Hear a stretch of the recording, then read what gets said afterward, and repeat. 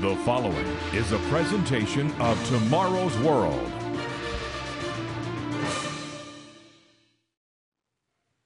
We live in a world that increasingly trusts only what it can see with its own eyes. Scientists, secularists, and skeptics claim that the world we see around us is the full extent of reality. However, reality is very different. The God of heaven reveals that there is a different world, a spirit realm, that lies for the most part beyond our senses, veiled from the world of our eyes and ears, but which is very, very real. In some ways, more real than our own. Today on Tomorrow's World, we will lift the veil on this hidden world and discuss what the Bible reveals about that realm and what it means for you. Join us today as we explore the world of angels and demons.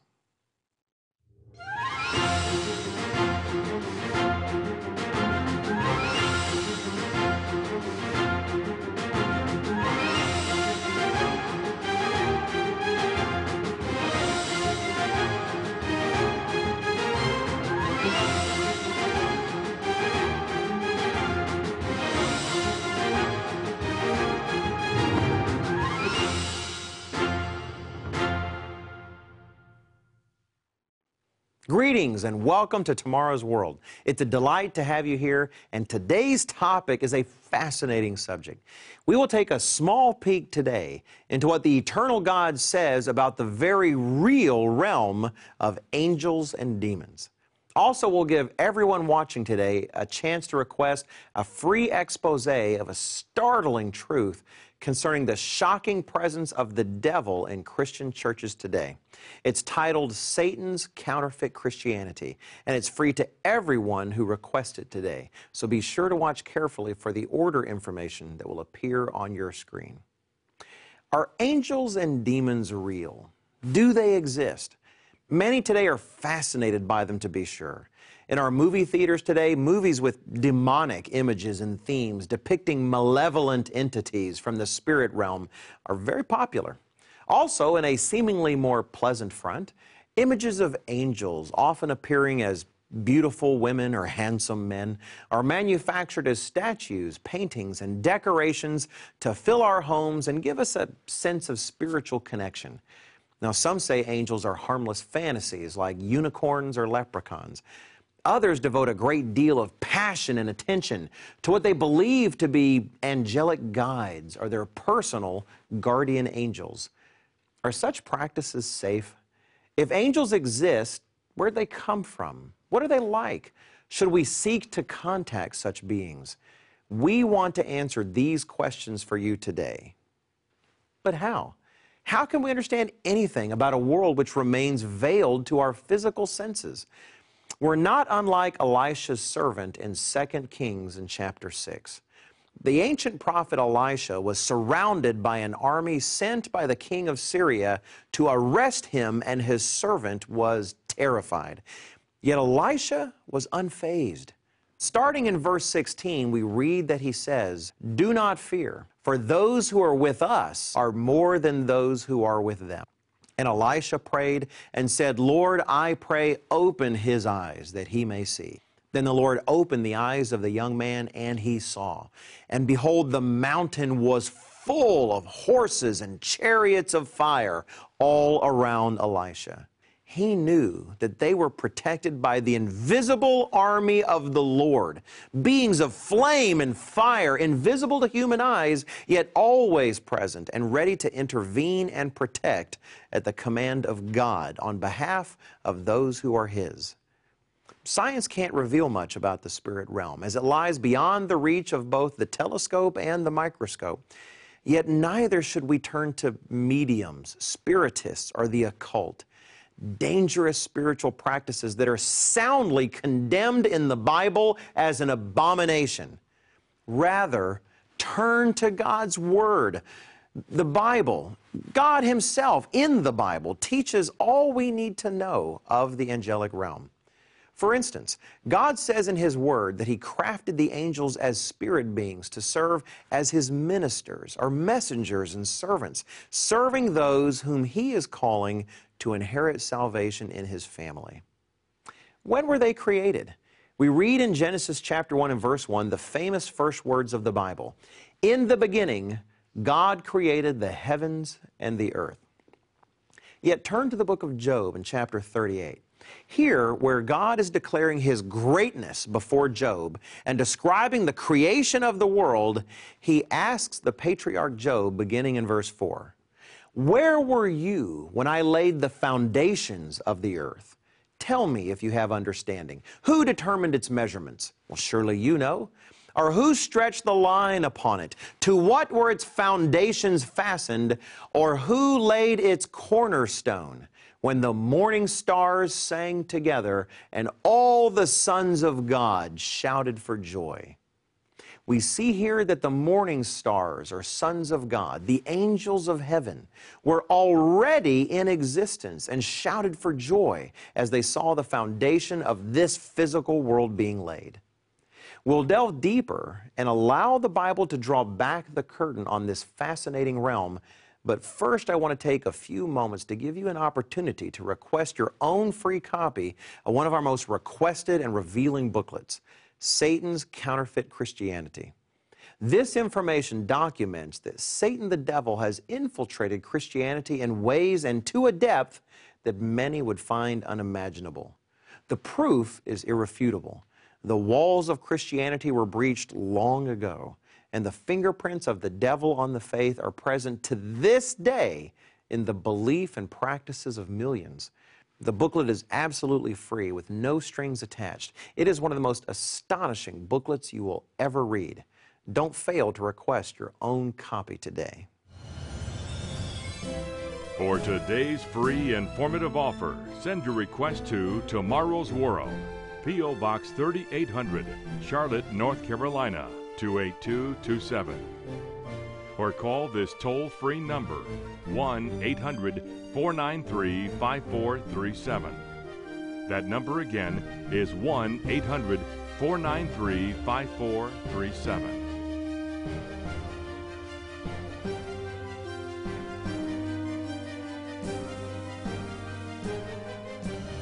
With this offer, you will also receive your free subscription to Tomorrow's World magazine, full of timely articles and unique insights on today's important issues. Tomorrow's World magazine keeps you up to date with world trends, Bible prophecy, and the very meaning of life itself. Tomorrow's World. Call now. Welcome back. We've just begun a tour of the angelic realm, peeking through the various windows provided by the Word of God. There truly is much mentioned in the Bible concerning these things. But let's continue surveying what we can. We've noted that the angelic realm was created before this physical creation for the purposes of serving God's purposes in it, in particular, serving mankind under His direction. And the Bible depicts angels serving in many ways: comforting Christ after His 40 days of fasting, delivering the Apostle Peter from prison, visiting destruction on Sodom and Gomorrah. But it also says that often their service goes unknown and unrecognized, as the Apostle Paul mentions in Hebrews 13:2. In their work to serve those called to inherit salvation in the family of God, generally angels do not call attention to themselves and do not want our attention. They remain invisible behind the scenes, for our focus should be on God, not His angelic servants. Now, more than just their service, the Bible discusses the appearance of some of these beings, and often their appearance differs wildly from the image we see in various porcelain figurines or tombstone statues. For instance, in Ezekiel chapter 1, the prophet is given a vision of a whirlwind and the very throne of God being escorted by 4 amazing angelic beings. Elsewhere in this book, these beings are called cherubim, which is the plural of cherub. Now, often when you hear the word cherub, images of cute, chubby little infants with wings are called to mind, depicted on literally thousands of paintings and statues and Christmas ornaments. Is this image accurate? Read how Ezekiel describes these cherub beings serving at the very throne of God. And this was their appearance. They had the likeness of a man. Each one had 4 faces, and each one had 4 wings. Their legs were straight, and the soles of their feet were like the soles of calves' feet. They sparkled like the color of burnished bronze. The hands of a man were under their wings on their 4 sides, and each of the 4 had faces and wings. As for the likeness of their faces, each had the face of a man. Each of the 4 had the face of a lion on the right side. Each of the 4 had the face of an ox on the left side. And each of the 4 had the face of an eagle. Their wings stretched upward. 2 wings of each one touched one another, and 2 covered their bodies. Their appearance was like burning coals of fire, like the appearance of torches going back and forth among the living creatures. The fire was bright, and out of the fire went lightning. Clearly, these cherubs are far from the small, naked, winged children depicted in artwork, which is a ludicrous perversion of the spiritual reality. In addition to the cherubim, Scripture describes another angelic variety, the seraphim, as similarly exotic. The prophet Isaiah records those beings as having not 2 or 4, but 6 wings, with 1 pair covering their face, 1 pair covering their feet, and 1 pair used for movement. These are not the beings we see depicted in popular artwork or statuary. The Bible also speaks of a hierarchy amongst these angels, with some called archangels, meaning an angel of some authority over other angels. For instance, the angelic servant Michael is called an archangel in Jude 9. God's Word tells us that God is not the author of confusion, but of peace, and does things decently and in order. So it should be no surprise that His angelic realm is orderly and structured. Another revealing passage concerning the spirit realm is found in the book of Daniel. The Jewish prophet Daniel, living as a captive servant under the king of Persia, had been seeking God through fasting and prayer for a number of weeks when he was visited by an angelic being and given a vision. We can pick up the story in Daniel 10, beginning in verse 5. I lifted my eyes and looked, and behold, a certain man clothed in linen, whose waist was girded with gold of Uphaz. His body was like beryl, his face like the appearance of lightning, his eyes like torches of fire, his arms and feet like burnished bronze in color, and the sound of his words like the voice of a multitude. Now those who were with Daniel did not see the vision, but were overcome with a terror they could not explain and ran away, leaving the prophet alone. Now Daniel himself feels weak at the angel's presence, but the Spirit being strengthened and encouraged him and explained why he was there. Daniel writes, Then he said to me, Do not fear, Daniel, for from the first day that you set your heart to understand and to humble yourself before your God, your words were heard. And I have come because of your words. But the prince of the kingdom of Persia withstood me 21 days. And behold, Michael, one of the chief princes, came to help me, for I had been left alone there with the kings of Persia. Now I have come to make you understand what will happen to your people in the latter days, for the vision refers to many days yet to come. Wow. We see here a small picture painted of a world behind our world. The angel had been sent to give him the vision from the first day Daniel began seeking God through fasting and prayer 3 weeks before. But he was hindered by another angelic being, called here the king of Persia, until he was assisted by the powerful archangel Michael. The indication here is that the angelic realm is not unified, that there is a powerful division in which those who represent God are resisted in their efforts by others. Now, to be sure, God's will is always accomplished when He wants it accomplished. But we must note here that not every angelic creation of God is working for His will. Some are in opposition to His will. How did it come to be so? Did God purposefully create individual spirit beings who would resist Him? That doesn't seem to make sense. And yet, as we've seen and will see further, the angelic realm is divided. There are those angels who love and serve the Creator and mankind, and those who are bent on the destruction of mankind, tempters who desire to pull men away from God and serve themselves. How did the angelic realm come to be in such a state? That fascinating tale will be the focus of our next segment. But first, let me make sure you have another opportunity to request one of our most popular booklets, Satan's Counterfeit Christianity. Many millions of people believe they're worshiping Jesus Christ, not realizing that, as Jesus himself said, they worship him in vain.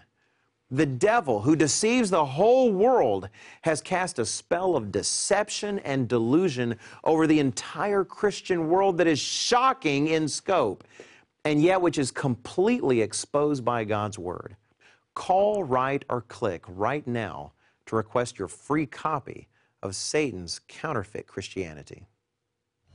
To request today's free informative offer, visit us on the internet at tomorrowsworld.org. Go to tomorrowsworld.org.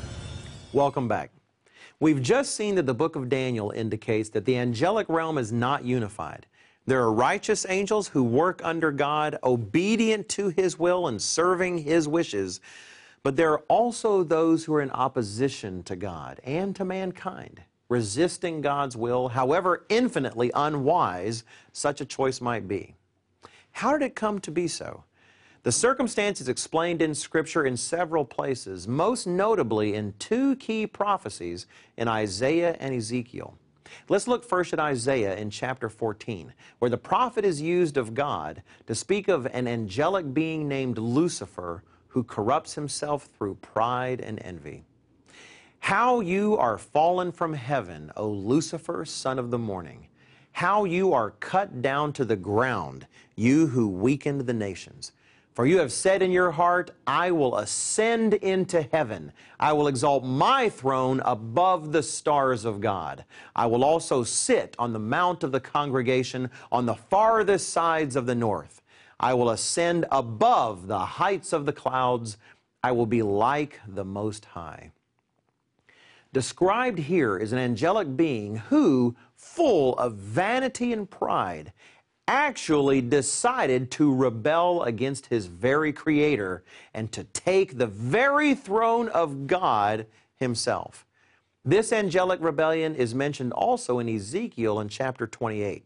After pronouncing a prophecy against the human prince of the kingdom of Tyre, the prophet is then used by God to speak directly to the spiritual being behind the human ruler, called in that prophecy the king of Tyre. God says to this fallen angel in verse 12, "Thus says the Lord God, you were the seal of perfection, full of wisdom and perfect in beauty. You were in Eden, the garden of God. Every precious stone was your covering, the sardius, topaz, and diamond, beryl, onyx, jasper, sapphire, turquoise, and emerald with gold. The workmanship of your timbrels and pipes was prepared for you on the day you were created. You were the anointed cherub who covers. I established you. You were on the holy mountain of God. You walked back and forth in the midst of fiery stones. You were perfect in your ways from the day you were created till iniquity was found in you. By the abundance of your trading, you became filled with violence within, and you sinned. Therefore, I cast you as a profane thing out of the mountain of God, and I destroyed you, O covering cherub, from the midst of the fiery stones."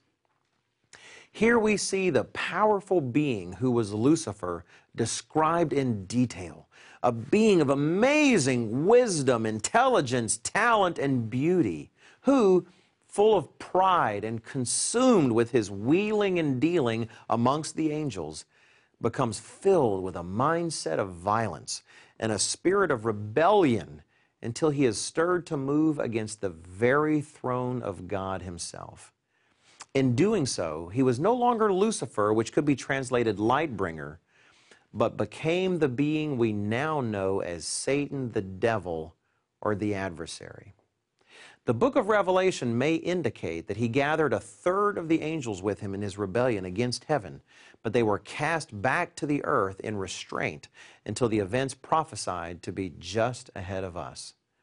The Bible refers to these rebellious angels as his angels, or the devil's angels, and calls them by the term demons.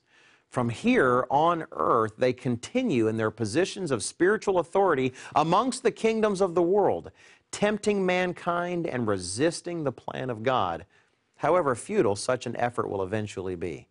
As the devil tells Jesus Christ during the Lord's temptation in the wilderness, the kingdoms of this world have been given to the devil during this age, and he gives them to whomever he wishes. How does the rebellion in the spirit realm impact those of us who live in this physical realm? How does it affect you and me today in our lives? We'll discuss the answers to these questions in our final segment. But first, I feel compelled to give you one more opportunity to request this week's free booklet before the offer ends. God warns us all that the devil has deceived the entire world and has substituted what the Apostle Paul called another Jesus and a different gospel for the true Jesus Christ of the Bible and the gospel message that he preached. The deception is subtle, but it is devastating and pervasive, infecting Christian worship all over the world and leaving no one untouched. This powerful free booklet is one of our most demanded resources and exposes the deception of this powerful demonic entity for what it really is. If you're interested in sincerely understanding and worshiping God free of deception and in spirit and truth, then you need this booklet, Satan's Counterfeit Christianity. It is completely free. Request your copy today. For today's free informative offer, send your request to Tomorrow's World, P.O. Box 3800, Charlotte, North Carolina, 28227. Or call this toll-free number, 1-800-493-5437. That number again is 1-800-493-5437.